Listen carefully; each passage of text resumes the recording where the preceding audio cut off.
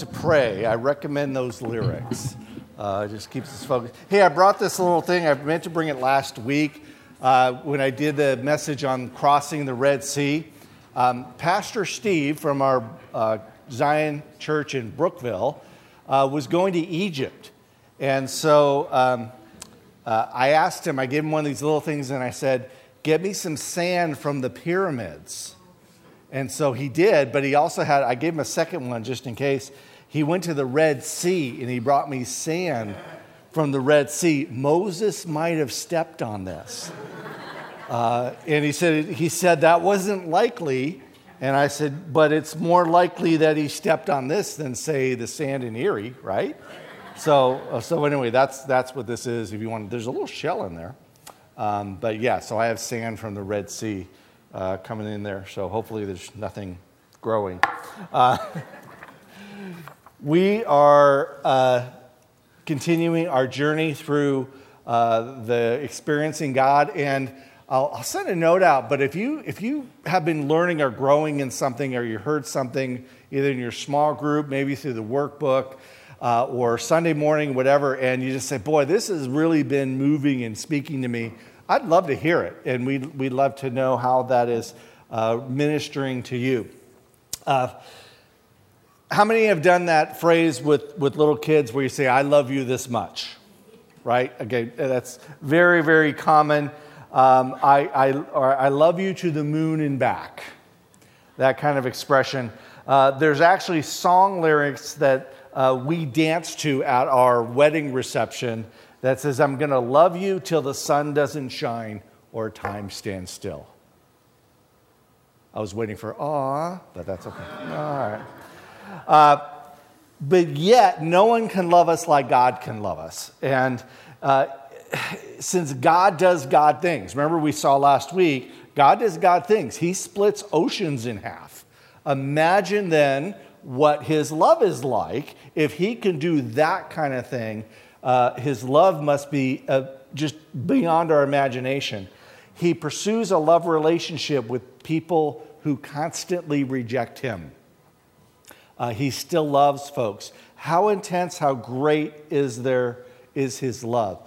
If ever there was a feel-good message, this is it, of the love of God. In experiencing God, the truth they want us to know says God pursues a continuing love relationship with you that is real and personal. God pursues a continuing love relationship with you that is real and personal. And we're going to look at, there's so many places we could have gone in the scriptures to look at God's love, but we're going to focus on Romans chapter 8, and actually just the last part of that chapter.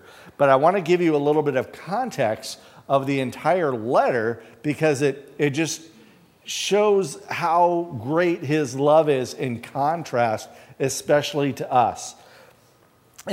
Paul spends the first 3 chapters of the letter to Romans discussing how bad we are. We just utterly and completely sinful. There is no one good, no one not one. And we kind of get surprised at sometimes when we see that there's evil going on in the world. Well, it's because everyone's bad. We shouldn't be shocked at that, and yet we are. And sometimes laws and procedures are passed where people don't seem to understand that for the most part we're bad. It doesn't mean no one ever does anything good, but in our core nature we are bad. No one does good. I think of the Commonwealth of Pennsylvania decided to eliminate toll booths because we could trust everyone to pay a bill that they received for their tolls, right? No. There's 10 people owe tens of thousands of dollars in tolls because the state trusted them to do the right thing. Well, people don't. And so we have to understand the depth of our sin. We are not lovable. We're not. Without Christ, we are not lovable at all. And I was trying to think of an example for this, and it's a little hard for us to get a grasp of this because for the most part, as a community, we are anti-deer. right? It's just all they do is ruin our cars, and we shoot them. But you got to understand, when you're kind of looking a little more objectively, you look at a deer, especially a little fawn, they're cute, aren't they? They're just cute. And yet, again, I understand that they're a pest, and that's where some people in other communities that don't hunt, you're killing Bambi. It's like, or I'll hit it with my car. Either one, right? But imagine, I mean, you'll see them somewhere driving home, you will see a dead deer. Maybe it's blowing up. Maybe it's been there for a while. And it's disgusting. You wouldn't take that into your home. But folks, our sin is so bad. We're rotted, we're decaying. Paul says we're walking dead in Ephesians chapter 2. We're that bad. And yet God says, I still love you. That's pretty phenomenal. That's pretty phenomenal to understand that even though we're not very lovable and even offensive, God loves us. As Paul then goes through the book of Romans, that letter of Romans, he then says, well, what's the solution? And the short answer of the solution is, waiting here, Jesus.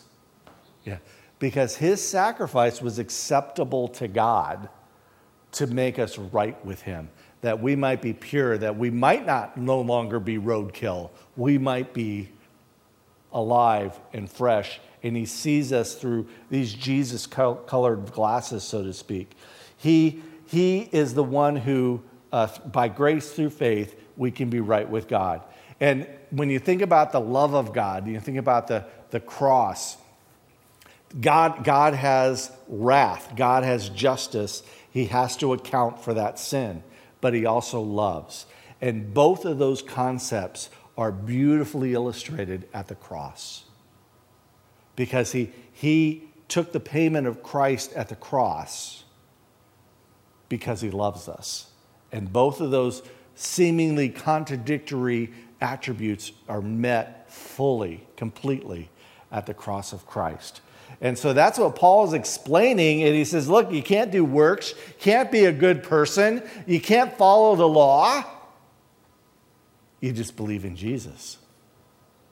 And that will justify you. That will make you right. In fact, jumping now to chapter 8, Paul, at the beginning of that chapter, says, there is now no condemnation for those in Christ Jesus. So if you know Jesus, you're made brand new. You're made morally brand new. Jesus condemns sin. And later, he will actually transform our mortal bodies, our physical bodies. So we're just right now, no condemnation in a spiritual sense, and our flesh is in process, but he will finish that. And also in chapter 8, he goes on and says, we're groaning, we're waiting. All of creation is groaning, waiting for that work to be completed. And even the Holy Spirit groans for us in prayer. But Paul says, don't worry, now you are adopted, and there is a future glory that's to come. Is there anything else? Has he gone through this? As Paul's writing this whole letter out, is there anything else to say? Well, he's going to have some rhetorical questions because here the apostle is going to be speechless almost, and amazed. So join me at reading Romans 8:31. What then shall we say to these things? What do you say? When you see the depth of our sin and the love of God, and you say, what do you say? It is, if God is for us, who could be against us? He who did not spare his own son, but gave him up for us all, how will he not also with him graciously give us all things? Who shall bring a charge against God's elect? It is God who justifies. Who is it to condemn? Jesus Christ is the one who died. More than that, who was raised, who is at the right hand of God, who indeed is interceding for us. Who shall separate us from the love of God? And this is the first list he's going to give here. Shall tribulation or distress or persecution or famine or nakedness or danger or sword. As it is written, for your sake we are being killed all day long. We are regarded as sheep to be slaughtered. What do we say to these things? What things? Romans chapter 1 all the way through chapter 7 and into 8. What do we say to this? If God's our ally, these are all rhetorical questions. If God's our ally, do we care who's fighting for us, fighting against us? No. Obviously, that's the obvious answer to that. If he offered his son, what more? Now, I know it's biblical, it's right to give our requests to God. But what more do we need? We all have a death problem. We all have a sin problem. He gave us his son. That idea of offering his son, it's the same idea of Abraham offering Isaac. Only Abraham was prevented from actually killing Isaac. But God designed, put together the cross. Psalm 118, I can't remember the exact verse, but it says, this is the day that the Lord has made. We'll rejoice and be glad in it. And we sing that. Do you know what day it's talking about? It's not talking about the day we sing that. Look at the whole context. It's talking about the crucifixion. The day when the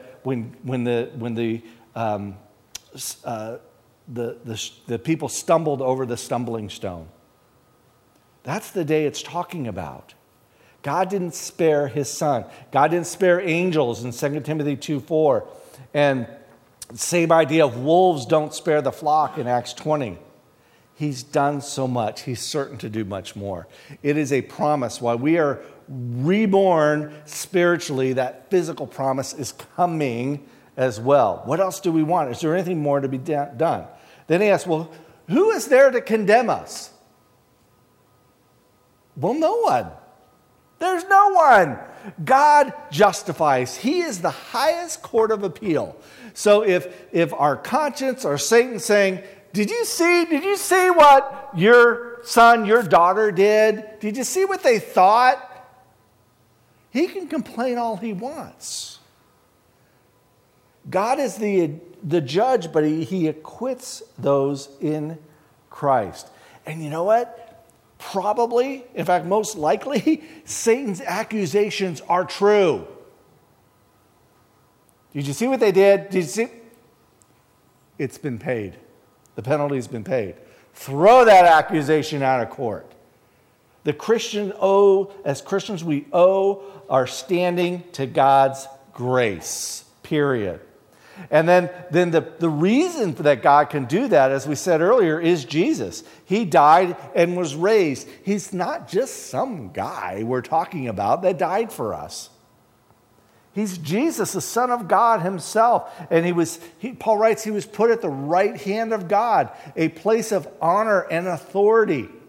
Think when Pharaoh put Joseph at his right hand. He says, you're the guy for the whole country. And so it's the same way. Jesus sits at God's right hand. And then the resurrection is important because that proves to us that God accepted the sacrifice. If Jesus didn't come out of that grave, we would never know for sure if he was accepted by God. But because he did, we know that God says, that's good. That's enough for people to be redeemed. Again, it's how God is both just and loving. And then he asks another question. Well, how could we be separated? What could separate us from the love of God? And he gives us a list. Now, this list are things that Paul himself has experienced and will experience in his life. There's no promise here that these bad things will be avoided. In fact, it's often more difficult for a Christian in their life. But God's love can sustain us through them. He says, do you have tribulation or distress or trouble?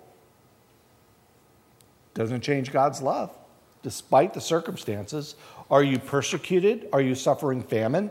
Are you naked? Are you at danger or risk or peril? Or the sword? Now, I think he's referring to an executioner. And Paul states the reality. He quotes Psalm 44:23. He says, there's going to be struggles. We're like sheep going to the slaughter. But does that change the love of God? Does that pull us away from it?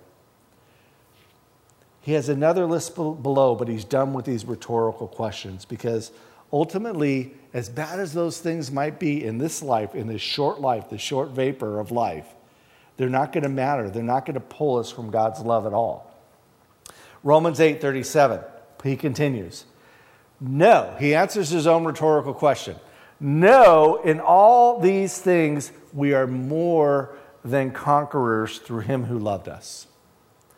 For I am sure that neither death nor life, nor angels, nor rulers, nor things present, nor things to come, nor powers, nor height, nor depth, nor anything else in all of creation will be able to separate us from the love of God in Christ Jesus our Lord. Can circumstances, bad circumstances, is that saying God doesn't love us? No, they don't. He still does. We could be more than conquerors. The commentary Vincent said with this idea of victory, it's a victory which is more than victory.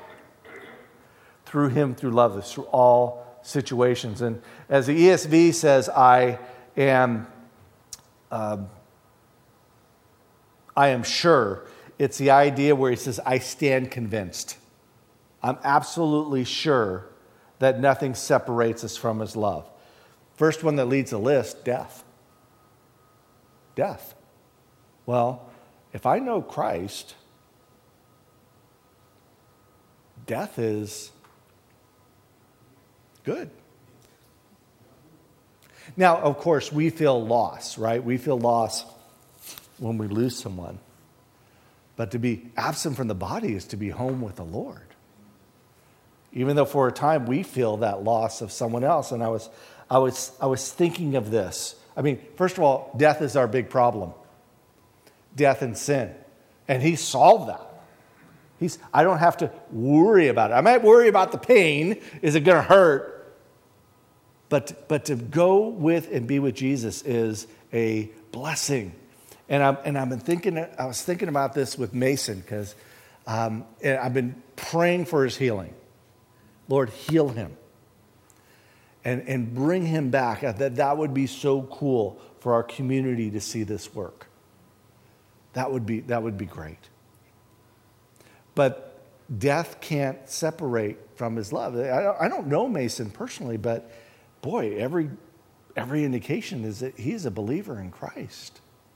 And while it will hurt and there'll be loss for his family and the community, he's not separated by God's love.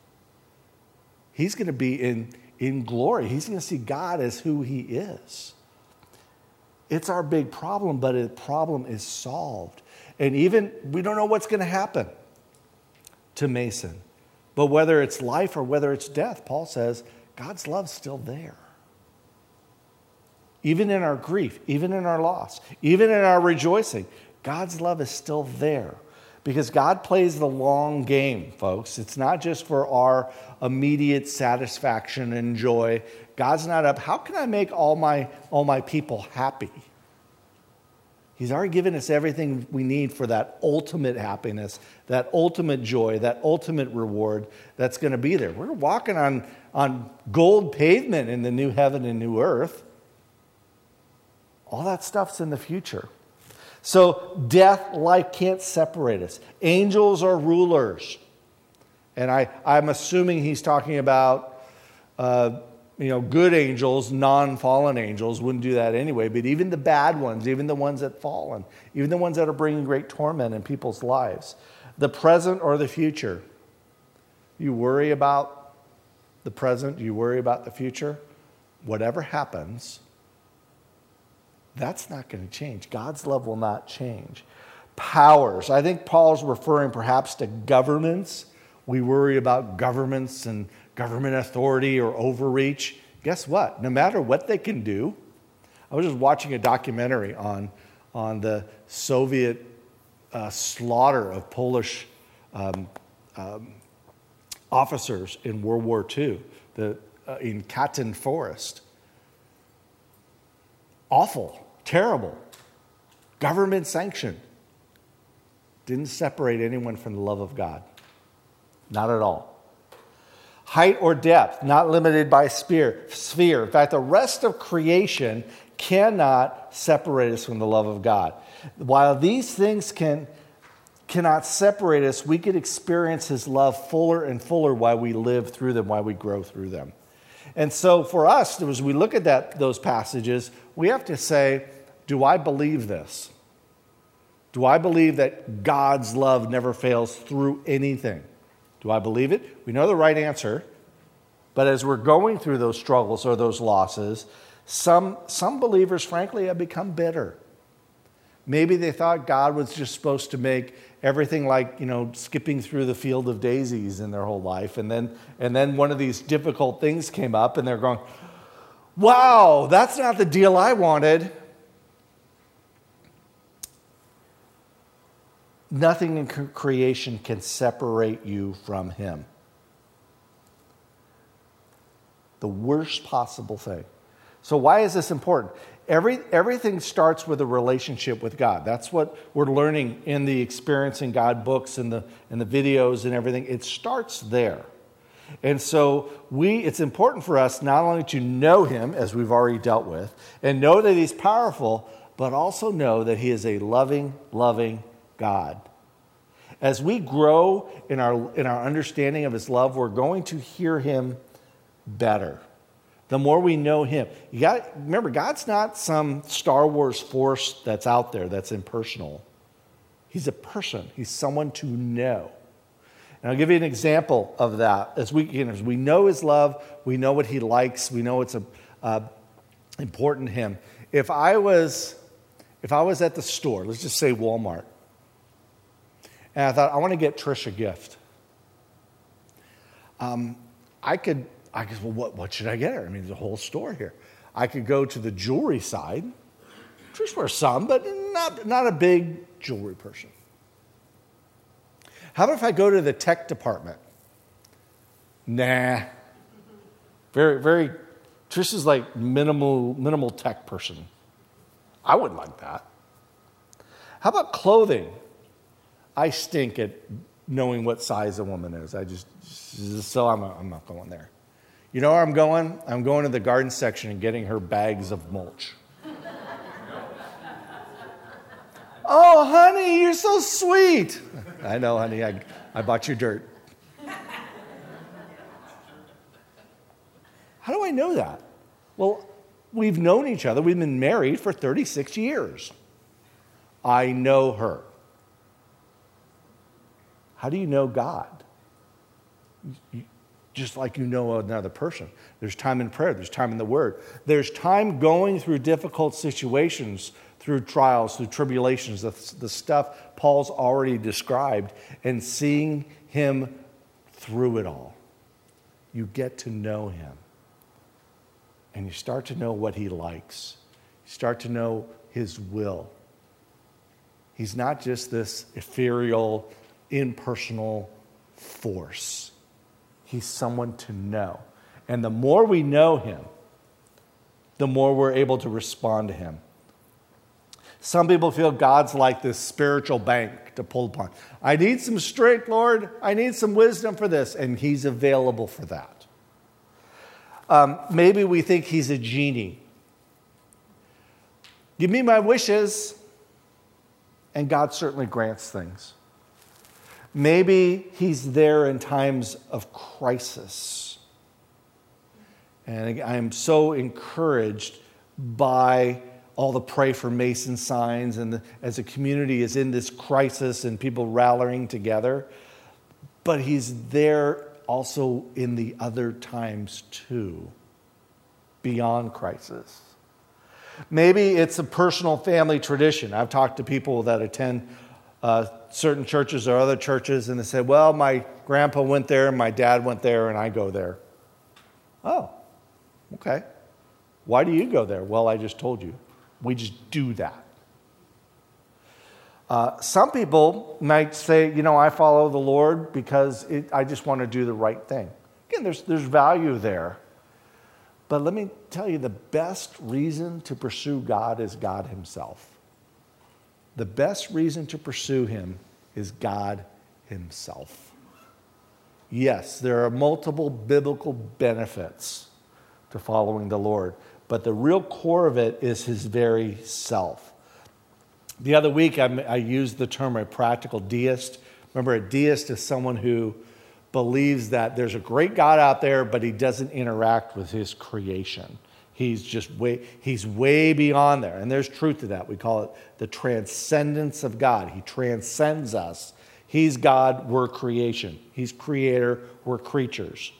So there's some truth there, but he also interacts with his creation. Some believers live like they're deist. They don't really believe that God's going to talk to them. God's going to do things through them. God's going to call them in and be part of their life. We can experience him daily. Now, we may not see the Red Sea parted, but we could see God work daily. Be assured. Paul was pretty thorough in his list. Consider his faithfulness, what he's already done. Consider how great the work of Christ is just to save us from this sin that he wrote about for 3 chapters, and then saying, but now in Christ, there's no condemnation. Do you believe that nothing can separate you from his love? Now, let me add a little caveat to that. When Paul says nothing, he means nothing. That was profound. But you know what that also means? When I think of that myself, that also means me. Because I'm included in that. And there are a lot of believers that are walking along in their Christian life and they think, God's written me off. I've done some things, I've said some things. Maybe some things were done to you. And whether it's your fault or not your fault, you feel like damaged goods. Nothing can separate you from the love of God. There's nothing that's been done to you. There's nothing that you've done. Now, it doesn't mean God doesn't discipline. He, of course, disciplines. But he is the cleanser. He is the redeemer. He can take anyone and what they have done and bring them back into full fellowship with him. And his love heals. It doesn't matter. We work, as you know, with and support Living in Liberty. And there are both men and women who've been on the streets, and they're finding that God loves them. And that they're not rejected. And even some who've fallen back, because it happens a lot, where they're rescued and then they fall back and they go back to the streets. And then they think, oh, well, now since I've already kind of blown my chance, God brings them back. His love is compelling. He is indeed the hound of heaven. We call this, the big theological term we call this is eternal security. That no matter what we do, we can't be separated from God. Now, I do want to say, don't test that theory. How bad let me try that out. Let me see how bad I can be and test God's love. I don't recommend that at all. But I can tell you, God loves you. He's given you, how do I know? Because he's given you his son. You, me, all of us, his son. There's nothing else we need. If you're looking for a God just to have that, again, that field of daisies where you can skip through, you're going to be disappointed for now. But there's a future. There is a future for the believer where we are made completely right again. I can't imagine what it's going to be like to not have any propensity for sin. Not even to be tempted. I can't imagine that. But that's how complete it's going to be. I would love to spend some time in prayer with you right now. And just a couple things to praise. First of all, God gave us his son. Let's remember that. We know that. If you've been a believer any years of time, you know that. And then also that nothing can separate from his love. But maybe there's something where this is a difficult time. And you're thinking, this might break me. And so I want to encourage you to say, even as I face whatever it is you're dealing with, fill in the blank, I cannot be separated from his love. Maybe just that one sentence prayer that you want to declare to all of us today. So if you would pray out loud with me, anyone who would like to, let's spend some time doing that, and then we'll continue in our worship.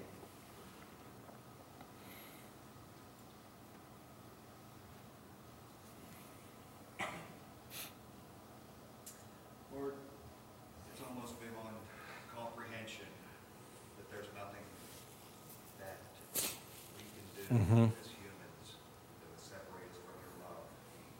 We are in awe of the sacrifice on the cross that allows us to have our sins wiped clean. And just knowing that you're always there is something that's incredible. How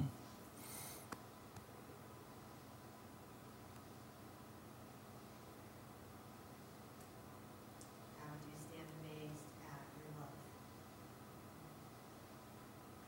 So free, so undeserved.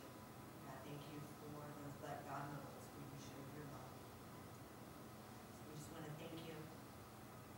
Lord, I do pray for the community that has yet to realize how much you love them. God, may we be your mouth, be your hands, to show them that there is nothing that they could have done. And nothing that we can be good enough to earn your love. God, you just freely give your love. So I pray for more and more people to have their eyes opened, to just be amazed at your love.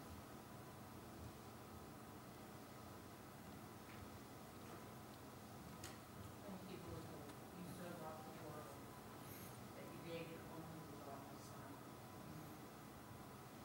that whosoever believeth in him shall have eternal life. Thank you, Father God, that your love has drawn me to yourself. Thank you that I can love you because you first loved me. Thank you, Father God, for never giving up on me. Thank you that there is therefore now no condemnation for those who are in Christ Jesus. Thank you, Father, for those ones that you have put on my heart to pray for who have confessed Jesus as their Lord and Savior. They don't look like it.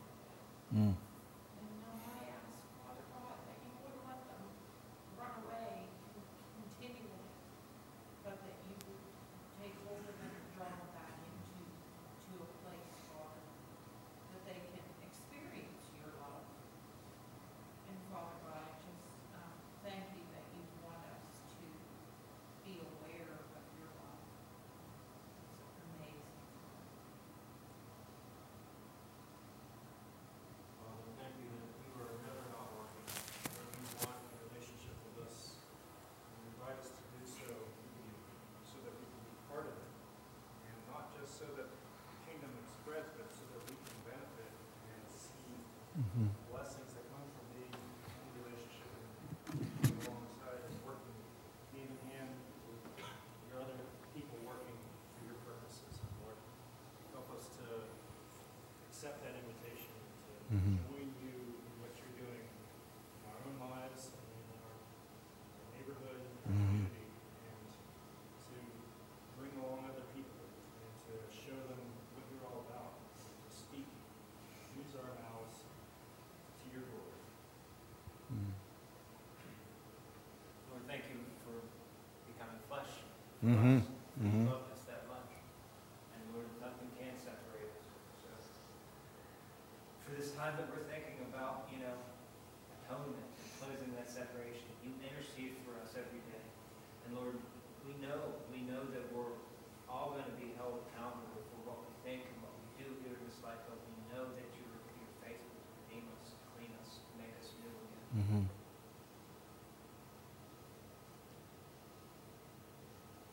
Oh, God, I have nothing I want from my old life.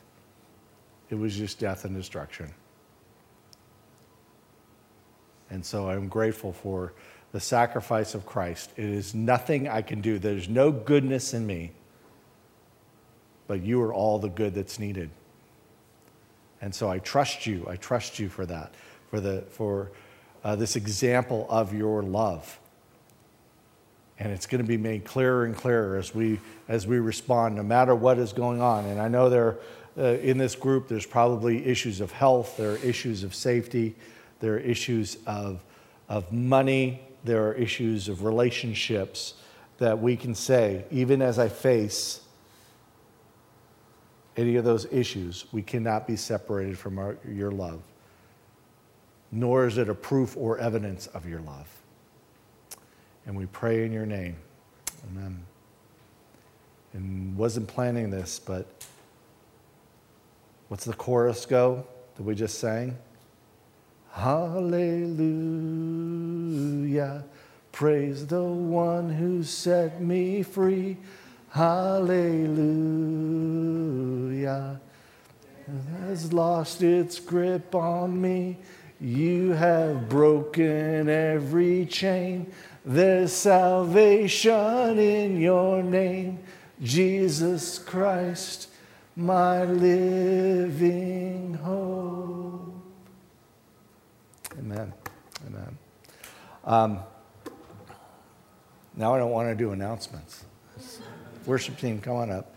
I will. I'll just give it a little reminder. Please mark on your calendars November 11th, as we have an opportunity on October 11th or 21st. We're doing something for pastors and elders about prayer primarily. But on November 11th, it's a Saturday. It'll be 9 to 12. The Grove City College Spiritual Formation class is going to lead us in prayer and worship. We don't have to do anything except show up and turn the lights on. And they're going to lead us in that. So please put that in your calendars. Is it Here. It's not at Grove City College. They're coming here. I didn't realize I didn't tell you that part. We don't have to go to Grove City College. They're coming here. So look forward to them. And then thank you. I noticed the gifts for Living in Liberty have overflowed our box for them. I don't know if they're going to do something every month. It kind of sounded like it. Lori, do you know were they going to do something every month? We'll let you know. We'll let you know for that. And then again, hoping and praying, it looks like I'm going to be able to do some additional work with them and do presentations because that's the kind of stuff I do. I stand up in front of people and talk. And so we're hoping they're kind of behind what they're planning on that, but that's where that's going on too. So, are we ready? I'm not going to sing again.